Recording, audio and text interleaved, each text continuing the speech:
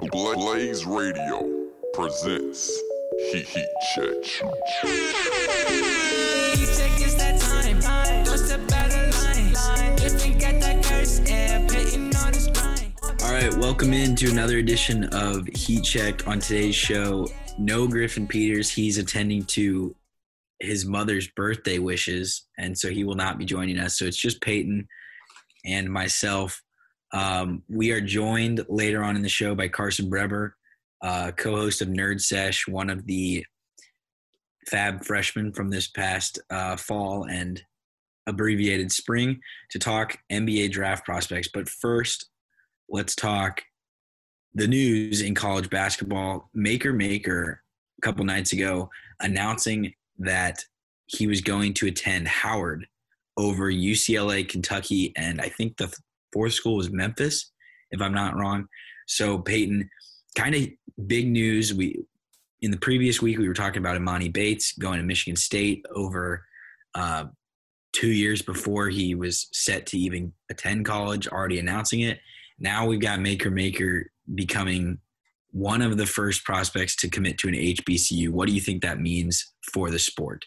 Well, there's a rich athletic tradition with HBCUs, even if it's going back to Ed Too-Tall-Jones and what he did at Tennessee State, being the number one overall pick from an HBCU, Deacon Jones, like all these great NFL Hall of Fame guys came from Willis Reed, even went to an HBCU.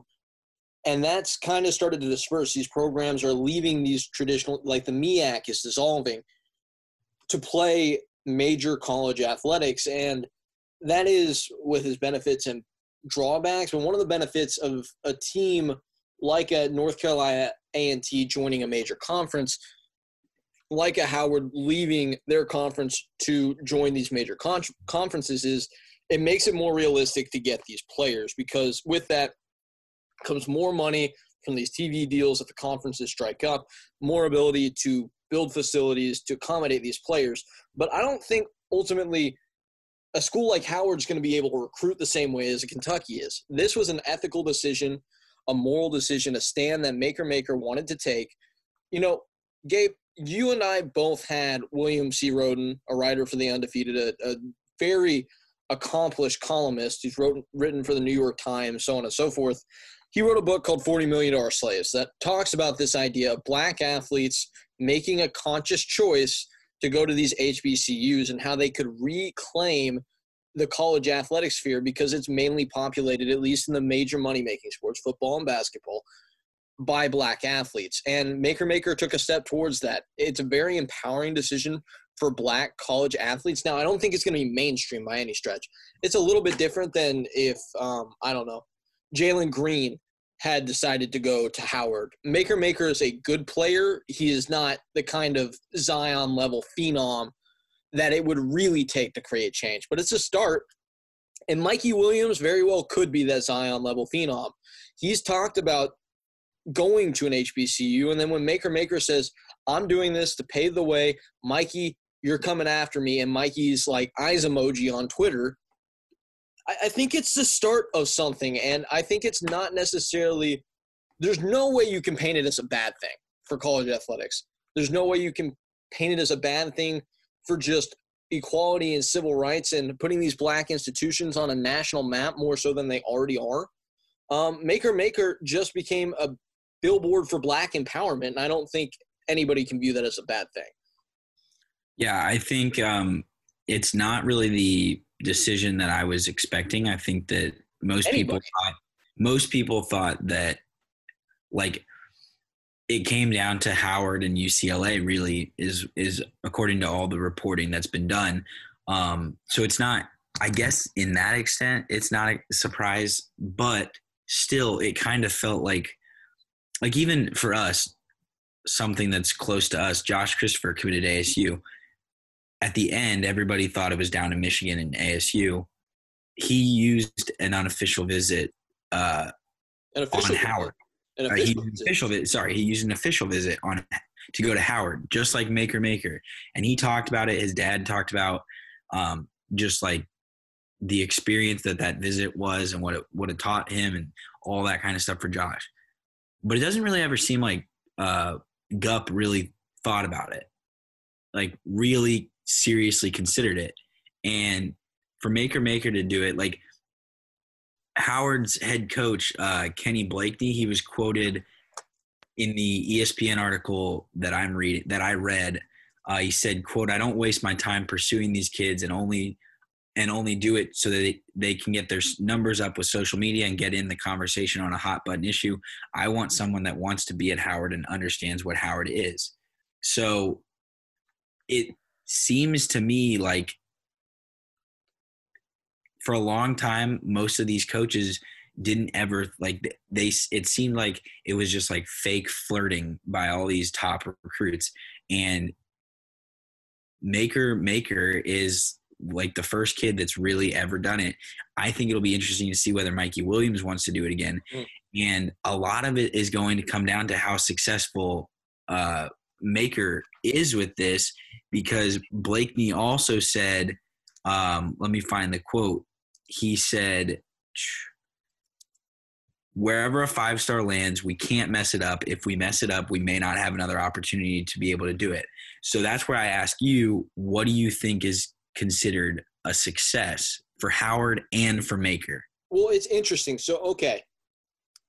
He's going to come into I don't know. Howard's still in the MEAC. I think they were discussing potentially leaving. I know that North Carolina A&T has left that conference, and North Carolina Central, I believe, is, if they haven't already, and don't quote me on this, I think they are considering it. That's what's interesting about this to me, because Howard is not a basketball program. It is the prototypical on a national scale, I think, regarded at least from one white guy to another white guy. And I've worked with people from HBCUs to create projects, and I do have a fair share of knowledge about this. But from just the uninformed, if somebody thinks of an HBCU, they think of Howard, right? They're one of the main ones that I would probably be able to name. So it's interesting because Howard basketball is nothing too impressive. They've been to the tournament twice, haven't been in 28 years. Not one in terms of college basketball. You think from the HBCU conferences, especially lately, North Carolina Central has been the best one. Correct? Yeah. And they're not. It's not like he went to a basketball school in one of these conferences. He went to Howard to make a statement, because Howard's the one with the most name recognition. It's the one with the most history as an HBCU. I think that's what this is about. You asked a question that had nothing to do with what I just said, of whether or not this would be a success or a failure. It's already a success. The fact that – well, it is – it's a success in the sense that it's historically something that hasn't really happened since the 70s. And I don't think, a tournament berth would be nice. A tournament win would be even better, especially for a school that's won one tournament game in their school's history, and that was 40 years ago. But ultimately, just the fact that if he gets a chance to play here, that Howard is going to get to play on national TV at some point this year is a win. It's a billboard for the school.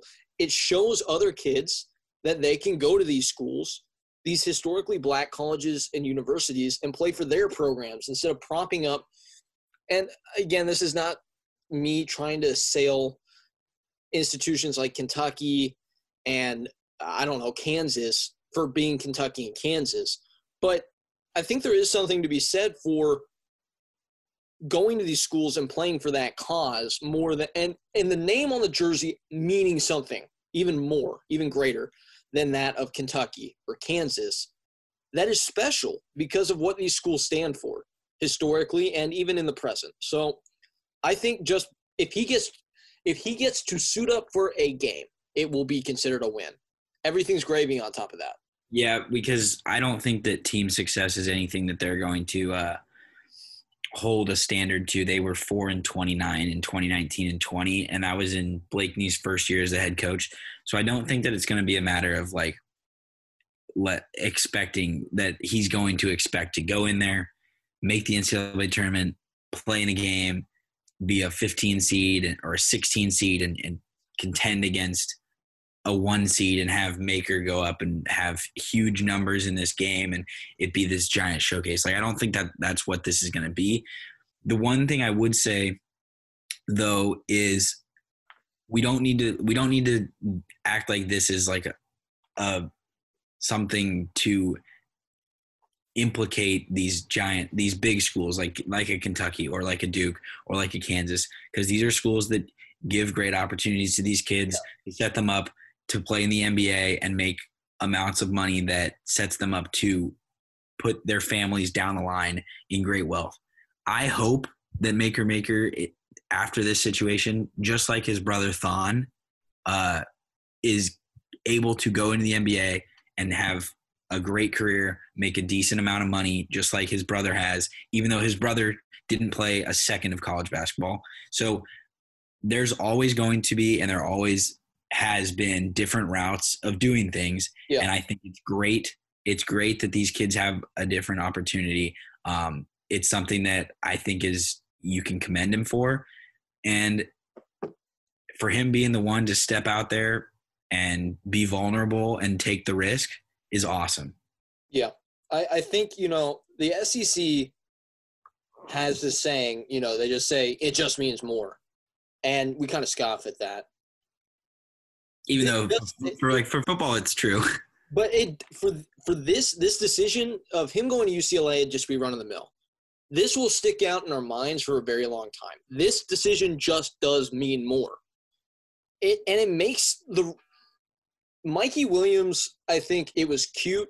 It was cool that he was even giving it credence. It was cool that Josh Christopher visited Howard. I don't think Josh Christopher had any machinations of ever attending that university. He was going to a major basketball school. Mm-hmm. Now that Makur Maker has done this, especially if they can have success, it shows these top prospects that this isn't just going to be you sacrificing your college career, your potential NBA development for moral high ground or to make a stance. It can be a viable option for you. And that Makur Maker, it's a tremendous experiment now to see how it prepares him for the NBA.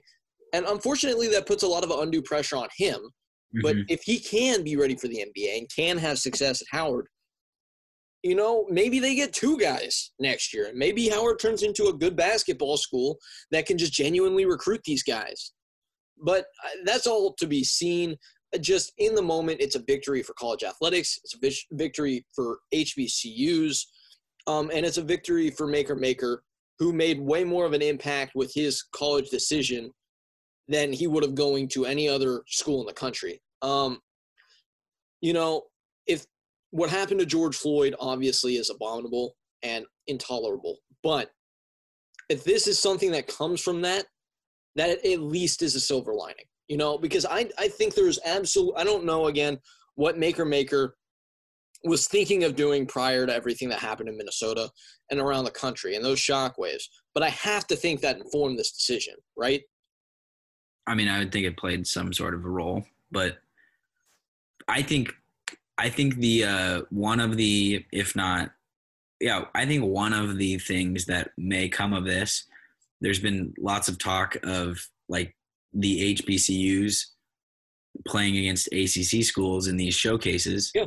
And I think that this is the type of thing where I can see TV executives at ESPN wanting to put a Howard versus Duke game on, because it's Makur Maker versus Duke. Mike Krzyzewski and Duke and such, and that would be appealing.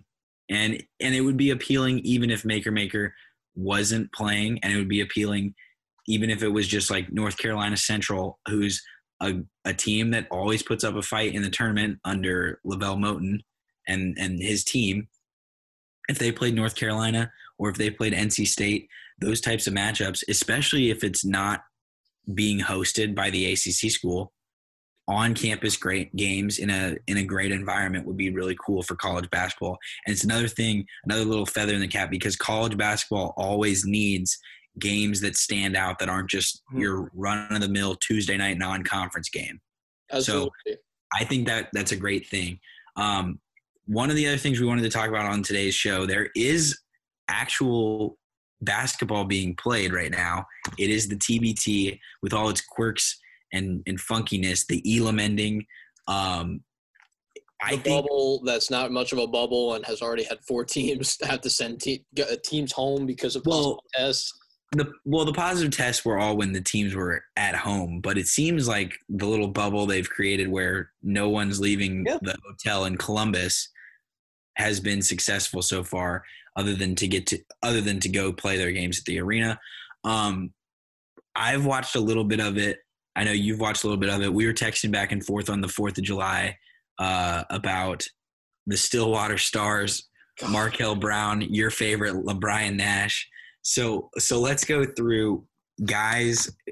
Let's do our top 5 or let's do an abbreviated top 3 guys that make you remember the good old days of your childhood growing up watching college hoops based on the TBT. Oh, I mean, Aaron Kraft is the first guy you go to, I think, because he just was at Ohio State for 67 years and was good at Ohio State for a long time and was fun to watch. And he's the leader of a very good Ohio State alum, Carmen's crew team. They won it all last year. And just watching him run around is like, oh, that's where that guy is. And that's what this tournament's about for the fan is. So that's what that dude's doing now. All those players we loved in college that never could really make it, at least in the NBA. It's fun to watch him run around and play. And then now we have Joe Johnson in this, and that's amazing too. Yeah, so you say Aaron Kraft. That's a good first one. Let's just do a joint list. I'm gonna nominate Mike Dahm. We didn't watch him all the time, but just an absolute bucket getter. Every time that we turned on the tournament in March every year, he'd be given a top seed scare. That Ohio State game was insane whenever they played Ohio State. I'm surprised he's not in the league. I went onto my 2K save and I made a little Mike Dahm and added him to my Nuggets save because I'm like, that guy needs to be in the league. Last night I watched the Golden Eagles, which is the Marquette alumni team. Golden Eagles, baby. And Darius Johnson Odom. That's the name. That's one of those names that I can remember in the NCAA tournament back in the Buzz Williams Marquette days. Yep. Okay, I don't know which one I want to say now because I know there's another name on here that I definitely want, but I think you'll get to it, and if you don't, I'll just add it anyway. I was excited to watch LeBron Nash play because I loved that dude at Oklahoma State. Everybody always was – and I loved Marcus Smart. I really liked that team, but I always wanted to root for the second guy, the sidekick. And, of course, you know, Marcus Smart was Marcus Smart. But LeBron Nash is a top 20 all-time scorer in the conference, one of the best in-game dunkers I've ever seen. It was cool watching him be the only serviceable human being in a Stillwater Stars uniform the other day and them getting their teeth kicked in the first round. But I liked watching LeBron Nash. Yeah. I mean, they were up early, and I was like, oh, this is a start. Like, this is going to be a good week and a half of Peyton reminiscing on the good old days of LeBron Nash, Markel Brown, and did Phil Forte suit up? I don't remember if he was. I don't think Markel Brown did either, but Forte definitely wasn't on the team. All right. Well, my next nominee then, the money team is one just littered with dudes that remind me of the good old days. The first one I will say Kyle Wiltjer. Yeah, was on the Kentucky national championship team in 2012. Kind of like the Devin Booker of that team. Like the six-man guy who just run around and shoot a bunch of threes. Great player who didn't get enough minutes under Calipari, but you can't really argue because the team had success. Then he goes to Gonzaga, and he becomes just a stud. Not really doing too much. I think he's playing – I'm looking at his bio right now. I think he's playing overseas right now, but definitely the star of the money team, in my opinion. And Wade Baldwin, Vanderbilt legend. I know he's not on the roster, but he is on the team. I read an ESPN thing about how he's playing for them. Yeah, and then the other members, I think the money team is just like interesting because it's all these guys. We got Thomas Welsh, We've got Nick Johnson. We got Bryce Alford. Like if there's ever a Pac-12 team to support, the West Coast, Best Coast mentality certainly comes through on the money team. Yeah, true. Some of these teams though are like just completely constituted of dudes I've never heard of. Like the Team Brotherly Love team, where's Shiz? It's a Philly team populated by Temple guys. Where is Shiz Alston? It's the true robbery of this tournament. If we could have gotten Shiz to be playing basketball this summer, it would have been great. It would have maybe made up for COVID. Not actually, but it would have softened the blow a little bit. It would have trimmed the deficit. Yes. The Red Scare team's fun because it's got guys from my favorite team ever, the Dayton team, Ryan Mikesell, Trey Landers, two guys who started this year for Dayton are already playing in the TBT. You love to see it. I think we discussed on the all-time Big East draft pod how much – I mean, Griff undeniably is the largest Syracuse fan, but in terms of growing up watching Syracuse and always like for some reason, despite never being a giant Jim Boeheim fan, his team, Boeheim's Army in the TBT, which it's not actually his team, but that's what their name is. It's the Syracuse alums, has Malachi Richardson, Brandon Trish, and Andrew White III, which is like a three-man trio of just guys that I grew up watching. I don't know why I watched so much Syracuse basketball, but I did. And I was just – Brandon Trish was a bucket. Yeah, man. That Syracuse team, I thought I'd recognize more names. Where's Trevor Cooney? Where's Michael Benajay? Rakeem Christmas, where's he at? Why isn't he a part of the team? But Brandon Trish was a bucket. Let's not get it twisted. I feel like Rakeem Christmas played on previous years. I'm pretty sure he played on their team last year. I don't think he's on their team this year. Yeah. But they just won their game today against the Men of Mackey. That just happened like an hour ago or so. So makes sense. Carmen's crew, we mentioned Aaron Kraft. They also have Malachi Richardson's on this team. Sorry. I was just looking at the roster. Yeah, I just mentioned that. They also have Jared Sullinger, Deshaun Thomas, Lenzel Smith, and William Buford. So basically we lost to Kansas in the 2012 Final Four team. Which brings back great memories. This is what this is all about for me. And then we get the quirky little Elam ending. Yeah. Also, quick shout out to Jared Sullinger, who is skinny now and is like a really good coach for them. I think this could springboard an actual coaching career. Maybe he'll take over for Holtman at Ohio State someday.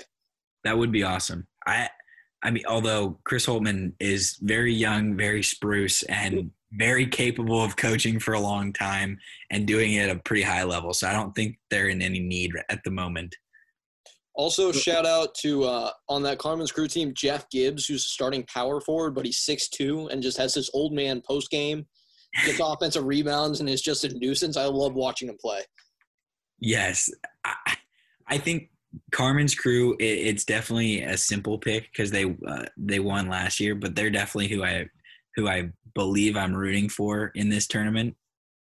But one of the things I want to talk about before we get into our interview with Carson is I think we should have the feast week when we have the Maui and we have the Bahamas tournament and all that.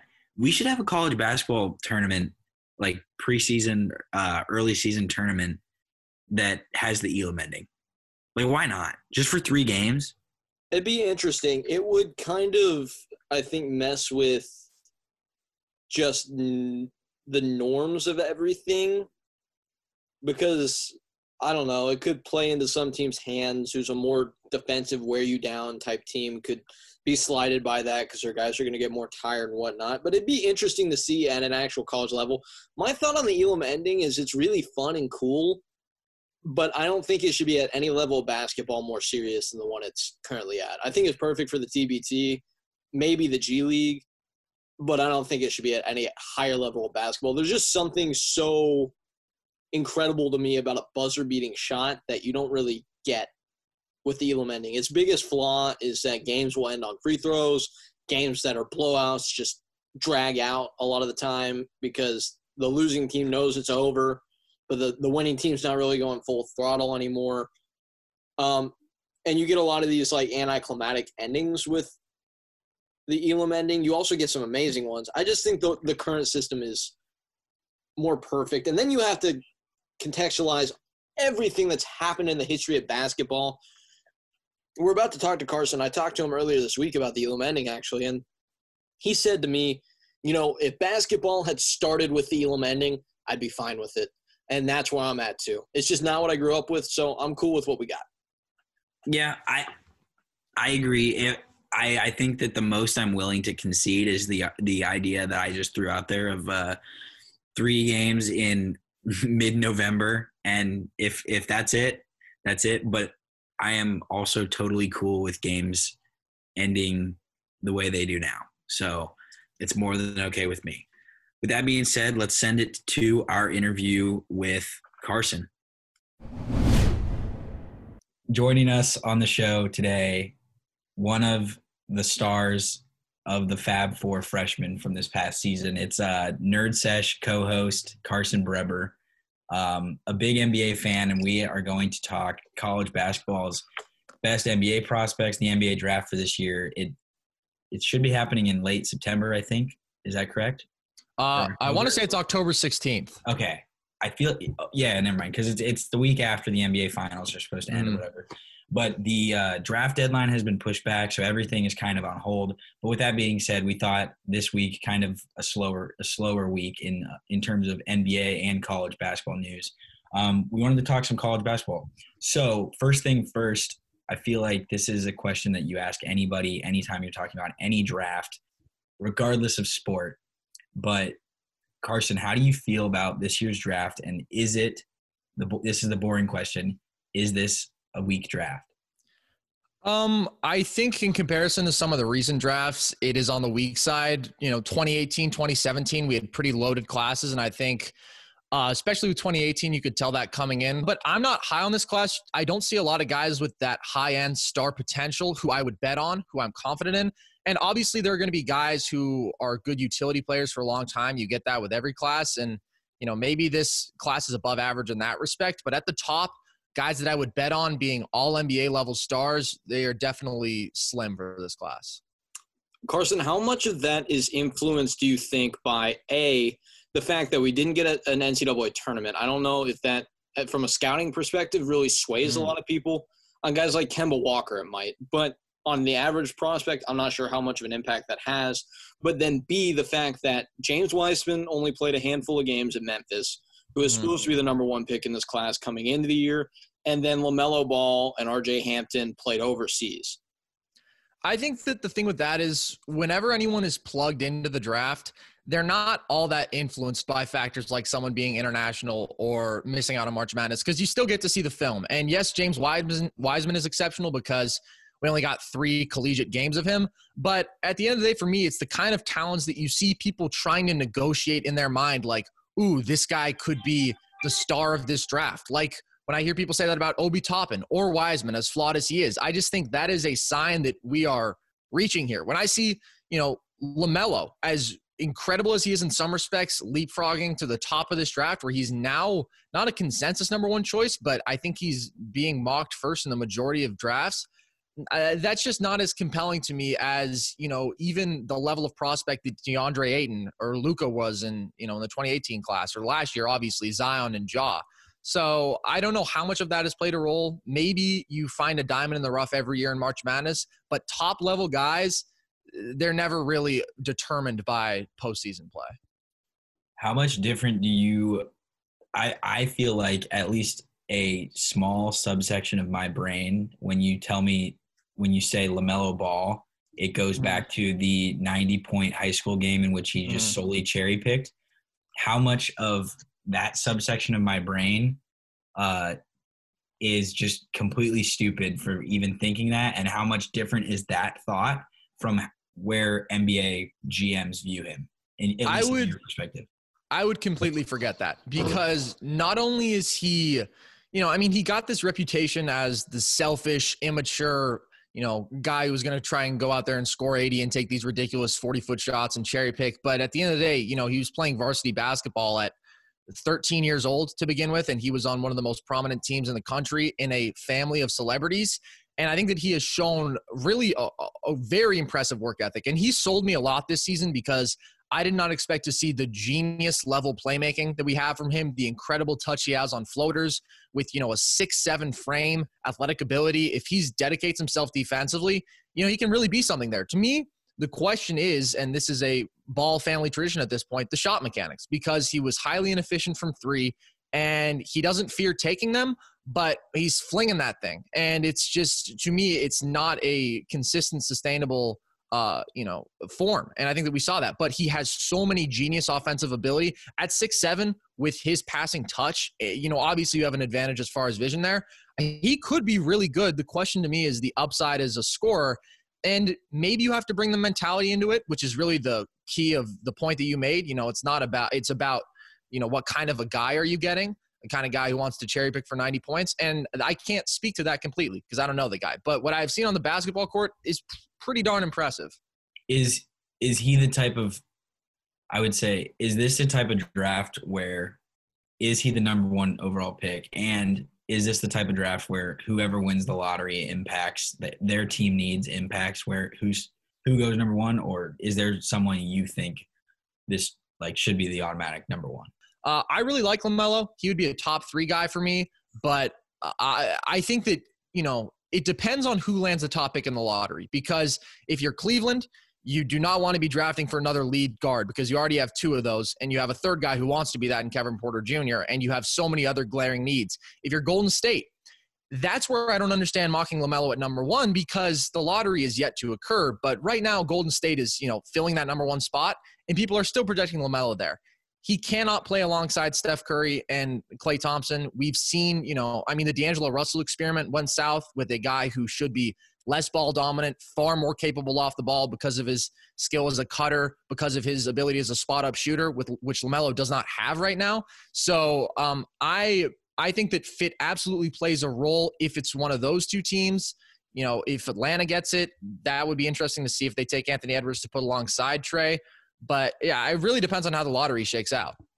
So just going back on Anthony Edwards, because I think he's probably one of the more enigmatic prospects in this class. The defensive skill set's there. I think from what he showed at Georgia, is never a sure thing. A lot of people thought that Wiggins was going to be an all-world defender, and he's been the opposite in the league. Mm-hmm. But you would have to think based on what he did and how he's built that he's going to be a good defender. Yep. We saw a lot of ball pounding at Georgia. We saw a lot of Joe Johnson. I'm going to take this guy onto the block. I'm going to turn my back to him and shoot a bad fadeaway. I had him for a game this year. I called the ASU-Georgia game. He's got incredibly soft touch, but I think a lot of times he takes bad shots. And I actually would have to disagree. Georgia had a good recruiting class this past year and returned some good players from a team the year before that lost a lot of close games and actually wasn't all that bad. I saw a lot of selfish play out of Anthony Edwards at the detriment of this Georgia team. I don't know if that had to do with Tom Crean or him or what, but are you concerned that he is going to be too much of a ball pounder for a lot of these teams, or do you think his game in the NBA can transition more into an off-the-ball elite number 2 guy who's going to get you buckets, is going to be able to run your second unit with the ball in his hands, he's going to be a great defender, and he's going to be able to attack closeouts and dunk on people all over the place? I think that the second one would be a disastrous outcome for his career. If he is running your bench unit, I don't think that he has to be a number 2. I think he can be the best guy on, at the very least, solid teams. Like I said, I see Donovan Mitchell in him, that ability to carve out good looks from mid-range, to physically, he can physically dominate people even more than Mitchell. He's a slightly bigger, slightly stronger version with a lot of that same burst and athleticism. And yeah, the efficiency numbers are bordering on atrocious for him from this collegiate season. Yeah. 40% from the field, 29% from 3. But at the end of the day, he clearly can stroke the ball. He can shoot it, and he can create his own shot. He has a tight handle for his size and athletic ability. And so do I think he's a sure thing? No. Do I think he has the highest ceiling in this draft? Potentially. But I just think that you are going to get a good player out of him. And at the end of the day, he's less of a weirdo than the other top player. James Wiseman has so many glaring faults. International guys like Denny, you just don't see many superstars in that mold. Or LaMelo with his inability to, consistently score at a high level as far as it projects the NBA. So if I were going to bet on a guy, I would just bet on him. I agree. There were flaws. There were flaws in the tape, and there were flaws in how he contributed to winning. But you can't get seduced by a skill set with college guys, or else you're gonna think that Cam Reddish is the man every year, or high school guys. In Cam Reddish's case, mentality matters, and what you actually do in game situations matters. I'm just not ready to discount Anthony Edwards in that regard. Well, and given Cam Reddish rebounded and had a nice rookie year too. Well, if you 36% shooter. Oh, rookie year. Yes. No, he got a lot better as the year went on. I thought you said freshman at first. And maybe that's what we're seeing with Anthony Edwards, is a guy that in the situation he was in was never going to be efficient, and in the league in an actual offense might be a little bit better. That's certainly possible. He's talented enough to be an all-star level player. But let's talk about a guy that I love, that I know is going to be controversial. Let's talk about Obi Toppin. I've heard a ton of different appraisals of him. I've seen him as high as the number 2 pick in this class, which I don't think anybody would have told you was the case coming into the year. What do you think about him? And I guess this will preview a little bit of a game that we're going to play later, but where do you see him fitting in the league?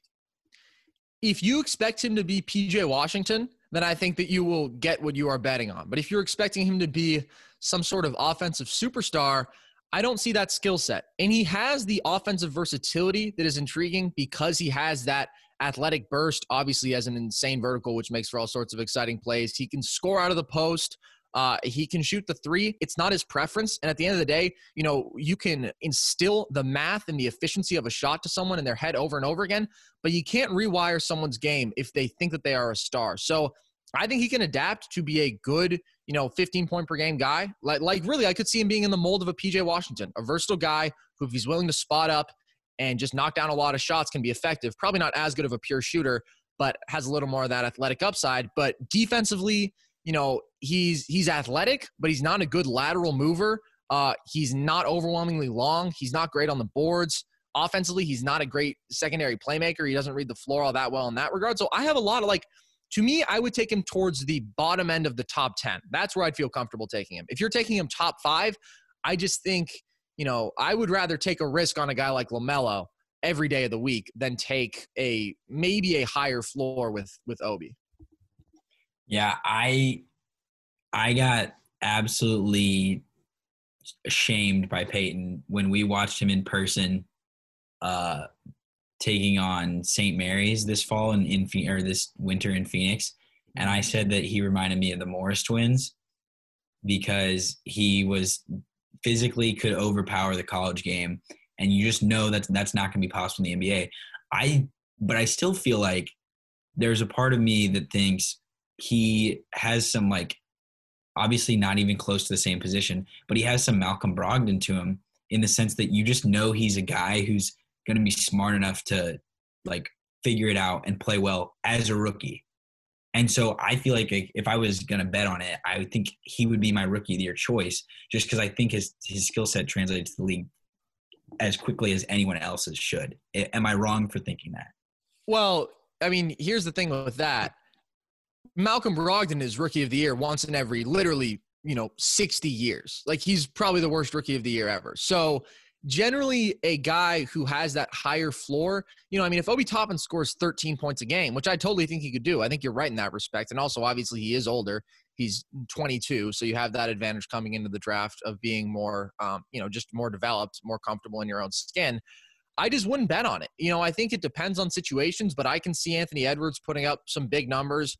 LaMelo's tough to predict. I don't know. I would take – maybe you're right with the rookie of the year argument, but for me, I would take a guy like Onyeka over him. I would take a guy like internationally, probably Killian Hayes. So go ahead, Peyton. You're shaking your head.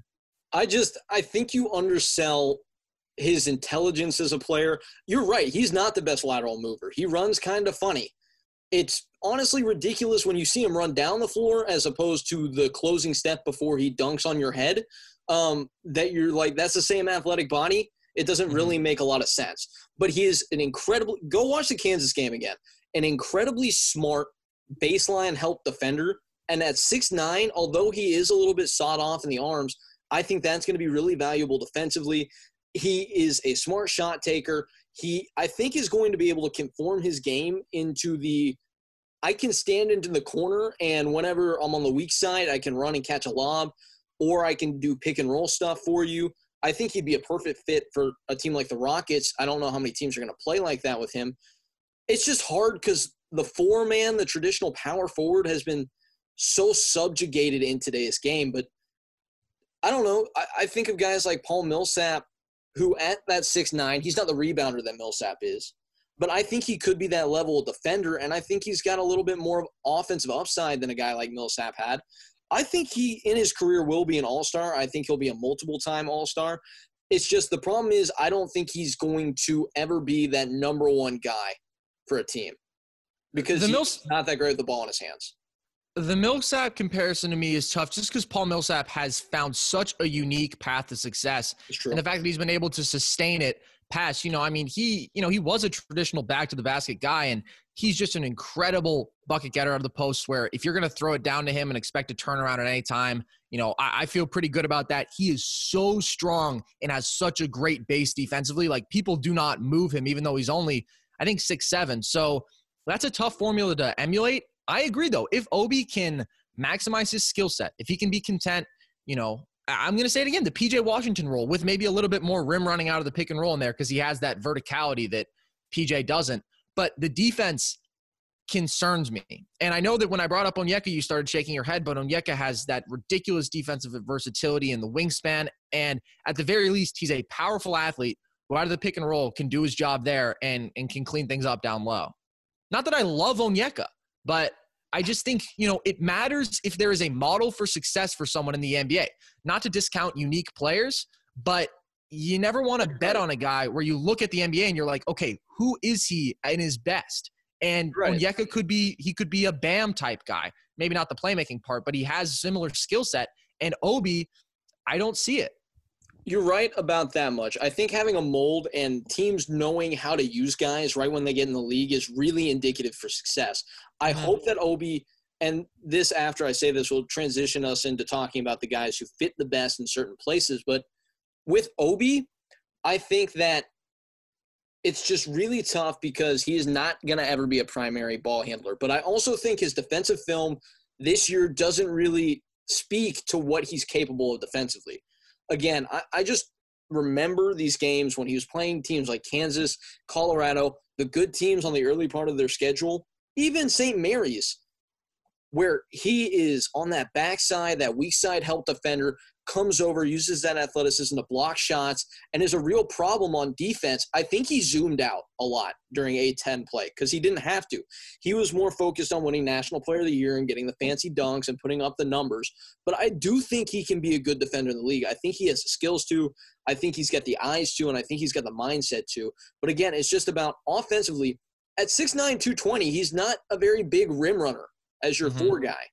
How do you – let's transition now into talking about the best fits. Let's play a game. Let's do a lightning round. I'll throw out a name. We'll start with Obi Toppin. You tell me the best fit that's supposed to be in the lottery for that guy. Let's do Obi Toppin. Gabe, go first. I need to think about this. I think that in a dream world, for me, in terms of giving Obi success, the Warriors don't win the lottery. They end up a little bit lower, and they draft Obi and they trade Draymond Green. So they get a piece to work around. They get a piece to strengthen the team, and they put Obi into a developmental role where he basically plays a Draymond Green role to a lesser extent and then grows into it. I would never bet on anyone growing into Draymond Green. Yes, I know. That's a really dream scenario. But I think I think of all the places in the top 10 where he would go and the franchise would be fine, most acceptable with him not becoming an all-star, that's the place. If the Warriors ditched Draymond for Obi, I would be pretty upset. But if they in this scenario they're ditching Draymond for Obi and other players. Yeah. I guess we can't get too deep into the hypothetical because I can't ask you who those other players are. Yeah, exactly. It's really tough for me to think of somewhere where he fits seamlessly just because I worry about, he can't park down near the rim defensively and swat shots. He has to get out there on the perimeter and move with guys, and that's going to be a problem anywhere. Maybe Detroit, just because I think that they kind of play, but then I wonder how he fits alongside Christian Wood defensively because that's not great. But anywhere where he has space to work with offensively and, like maybe then it's a Minnesota offensively, that would be awesome. I think putting him alongside that D'Lo Cat pick and roll and just having him feed off those opportunities. If it's hanging out in the dunker spot, if it's spotting up from three, he could be good there. But my concern is anywhere defensively. Yeah, and that's the tough part is what team is he going to be able to – you don't want to hide him defensively. And, again, at his frame, 6'9", 220, I think that you can make him into a good defender. The lateral movement's not great, but he does have that bounce to mask it up because he can make recovery blocks that other guys just can't make because of how high he can get. Mm-hmm. Again, you brought up some good teams. Minnesota, I think, would work really well, but I don't love the defensive pairing of him and Cat as your primary rim defenders. You think of the teams that are going to be in the lottery, and it's the teams that have guys that are exactly like him. The Knicks, that makes no sense. They've got 6 Obi Toppins. The Hornets, you already mentioned P.J. Washington. They already have Miles Bridges. They've got a couple of these guys that are exactly like that. They don't make a lot of sense. Bulls don't need him either. They've got Wendell Carter and Lauri Markkanen doesn't make sense at all. He's not going to be a guy at 6'9" that can play the 3 for you. A team that's not in the lottery that I think could make a lot of sense is Dallas. I think as a secondary pick-and-roll guy with Luka Doncic, a guy who could stand in the corner, a guy who can, whenever a dude is able to get by Kristaps, come over on that help side and get a block, I think he would be a perfect fit there. Can you imagine the lob dunks from Luka to Obi Toppin? It'd be incredible. Well, to that point, Luka has made a lot less than Obi look pretty darn good. We're talking Maxi Kleba. We're talking people loving Dwight Powell, and a lot of that has to do with Luka Doncic. It's hard not to succeed offensively alongside him. How about for the second player of best fits, let's do Isaac Okoro. I'm going to say Atlanta, and obviously they've already invested in 2 of those 3-and-D mold wings in Cam Reddish and DeAndre Hunter, and Okoro's not going to dislodge Herter. He also just can't play the 2. The thing for me is I'm not sold enough on Reddish as much as I like the fluidity and, the shoot. Like, his shot looks good. It doesn't go in all that much, and the defensive upside is there. He struggled to make that adjustment. Reddish did. So Okoro I have my issues with, but at the very least, you're getting a guy who is great defensively and you just really hope can, develop into a 36% three-point shooter because he's a powerful athlete on straight line drives. He can be difficult to stop, and it's a low upside pick. And that's part of the thing about building a team around Trae Young is you don't know if he can fit alongside another guy who wants to be a 20-something point scorer, which Isaac Okoro will never approach. But I do think you're getting value there, and you're getting a positional need if you're going to build a good team alongside Trae Young. Okay, next one. And I'm going to do it a 2-pronged, here's one outcome for his game, here's another. So on the A side, James Wiseman, traditional center, never develops a shot. B side, that jump shot that has pretty good form, comes along and he can actually step outside the paint and maybe play a little bit of 4. Where do you think the 2 potential outcomes for him could be in those 2 scenarios? Well, I am intrigued by him going to New York because I don't see him being – I mean, right now the Knicks, if there were no lottery, they would be picking 6th. And that's kind of the range I like Wiseman to go in more, 5, 6. I don't think he's a top 3 guy, but – if you're going to unlock RJ Barrett, you got to give him that pick and roll partner, that dynamic guy who teams have to be scared of. And yes, they're both going to be attacking downhill for the most part, so it's not ideal spacing wise, but I just have intrigue there. And if James Wiseman becomes a good 3-point shooter for the second scenario, put him anywhere, and that's going to work offensively. All right, let's go. We're going to stick in the college game as much as possible. I'll give you 2 point guard options, Tyrese Halliburton and the much, much beloved Cole Anthony. Tyrese Halliburton by far. He has his flaws. He's not an insanely dynamic scorer, although he's really efficient this year. I don't know how much of a successful volume three-point shooter he's going to be at the next level. I know he shot like 41% this year, but his fluidity off the dribble is okay. But I like his playmaking at his size. You can see over a lot of people. Defensively, he projects really well. He has some troubling numbers as a pick-and-roll ball handler this year. But Cole Anthony, for me, I obviously you see the star-level skill set with the shot creation and the athleticism and just the dogged mentality. But for me, these volume guards, if I'm going to invest in one of them, that's the most overpopulated, position in the NBA. Everyone has a guard that can go get a bucket if given the opportunity, but who wants a Zach LaVine? And I just see so many worlds in which Cole Anthony turns, or Kobe White. I just see way more outcomes like that for Cole Anthony than he's the best version of himself, or worse outcomes than that. All right, I'm going to go with a guy that's a little bit off the beaten path here. A guy that's probably going to go late lottery or early into the playoff teams. But I think if they had played the entire year, we're having a different discussion. And that man is a man who's very near and dear to my heart, Aaron Nesmith. What do you think about him? I'm a big Nesmith guy. And one of the more confusing things that I've seen lately is Sadiq Bey getting that, elite spot-up shooter spot over Aaron Nesmith, where now people are mocking Sadiq Bey as like a borderline top 10 guy. For me, Nesmith gives you more fluidity, natural creation, more defensive potential, more athleticism. And at the end of the day, he shot, 50% from three this year. A guy with that single ability will have a 10-year NBA career no matter what. You can be Kyle Korver, you can be JJ Redick, and I think he can be better than those guys. So in this draft, that's 100% worth lottery. But I just remember the question was about fit. And fit, I don't know. I think that he can fit in a lot of places just because he has that one most transferable skill set, which is shooting the ball.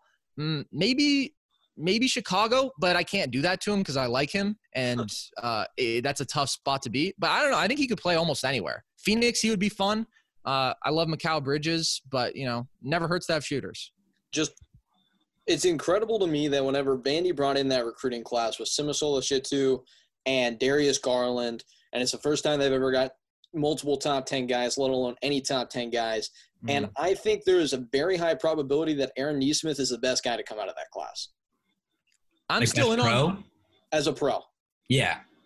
I'm still in on Garland. I think Garland has a lot of star point guard traits where I could really see it working out. But there's totally a world because Nesmith will not fail. And I'm not trying to jinx him, but I just don't see worlds in which that happens. Yeah, I see a lot of, if at best, Buddy Hield with better defense. I think that's the best version of Nesmith, which could be an all-star at some point. Okay, Carson, help me out with this. This is not going to be a top guys, but give me go through the rankings of these four guys. Okay. Trey Jones, Nico Mannion, Cassius Winston, Devon Dotson. What are the four in terms of NBA, just career longevity? I was expecting this question. For me, my favorite by far is Nico, number one. I think people have gotten way too low on him.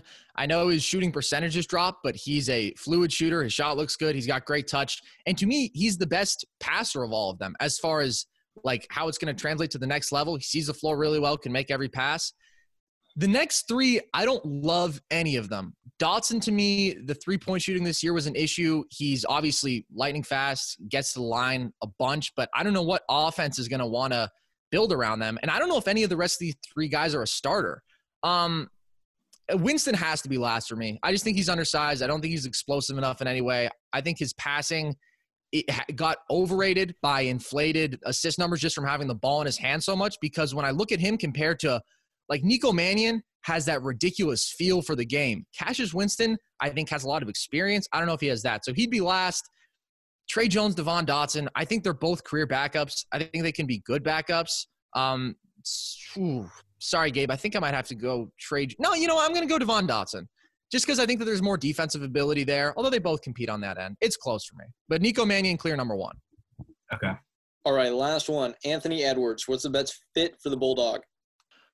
Selfishly, I would genuinely really enjoy seeing him on the Warriors. And it's a different role from what he would do long term because, obviously he's the clear third option and he's going to have to improve as far as his 3-point percentage. I don't think it'd be hard for him to shoot 35% if it was mostly on spot ups. But I think it'd be fun to see in Atlanta. Maybe he could change Trae Young's mentality and understand, I have a star alongside me. Can't put him in Cleveland just until they get rid of Garland or Sexton. But, I would like to see him in Golden State. Okay, before we go, I think that he's coming back to college next year, but if he doesn't, even if he does, when his college career is over, Peyton and I have had this debate plenty of times over. I think I don't want to speak for you, Carson, but I think you stand on my side of this debate. Over under 400 NBA games for Remy Martin. I think that's a good spot to set the over under. I'm going to take the under because I think that we underestimate how difficult it is to play 5 full NBA seasons because, that means he's sticking around for more than 5 years because he's not going to be playing. He's going to be a G League player to start with. To me, he's too much of a college player. He's the kind of guy who in college can dominate the ball, can take all of his crazy contested mid-range jumpers and do his flashy no-look passes and slap the floor on defense, and all that kind of stuff is great, and it gives the team energy, and it's exciting. But he's a 33% career three-point shooter. I like his shot, but it is weird, and at his height, I don't know how easy it is to get off. He does stuff that you like. I mean, his passing, when he sees the floor well, can be really exciting and dynamic. He competes on defense, but he's just such a weird NBA player. Like I'm not convinced that you can have him be a great spot up shooter. And that's where part of his value would be, I think. So I'm going to take the under. Just really quickly here before we go, in the thread of Remy Martin, I think we all at this point kind of assume that he's going to come back to ASU. But of the multi-year college guys, the non-one and done guys, the guys that college basketball fans know, which one of those players outside of the lottery do you think could make an impact in the NBA? Well, he's not a 4-year, absolute superstar, but I love Jalen Smith, and I've loved Jalen Smith for some time. I don't understand why he hasn't shot up to be a borderline lottery guy. That's where I'd take him. When I see like Vernon Carey, who literally there's no mold of him in the modern NBA. Jalen Smith is a versatile, offensively and defensively big man. He can hit spot-up jumpers. He's a great rim runner. He can defend on the perimeter well enough. He's obviously a dynamic shot blocker. I see so many skill sets for him where, yes, his game is simple, but simplicity is valued in big men these days, especially when it's not just rim running, it's rim running and shooting. So I like him a lot. He would be my bet, and he's been my guy for a while. Okay. All right. Thanks for coming on the show. We love talking with you, Carson. A pleasure as always, gentlemen. All right. Once again, thank you to Carson Breber, co-host of Nerd Sesh. You can listen to that with Logan Camden and him.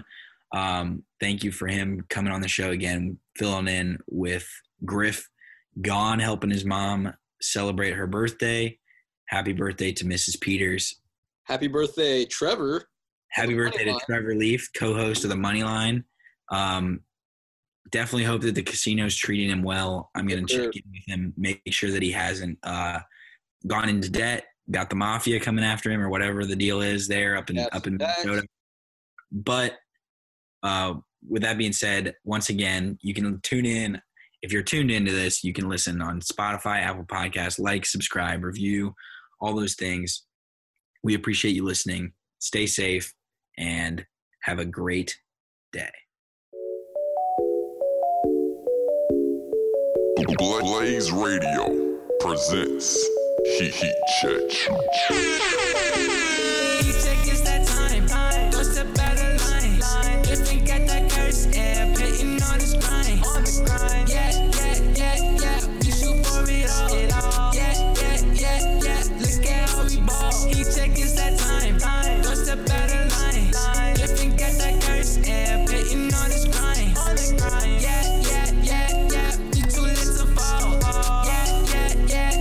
You know who to go. Hey, heat check. Everybody got a heat check. Everybody gotta know that we next. Doesn't matter if it's Sunday or a Monday, you know that we flex. You can never make it more obvious. You checking for the heat, that's cold. Headed to the top of this, you can never reach these goals. In the booth and we spitting the truth. We inspire the youth and we get to the loot. You do what it does and we do what it do. We turn to the max and they got you on mute. Ooh, flow so high, so you know I had to run it back. Blazers a ball, and we running like a running back. Gabe brought chalk, so you know we having fun with that. Turn you into op, so you know we ain't no coming back. Now we done with that.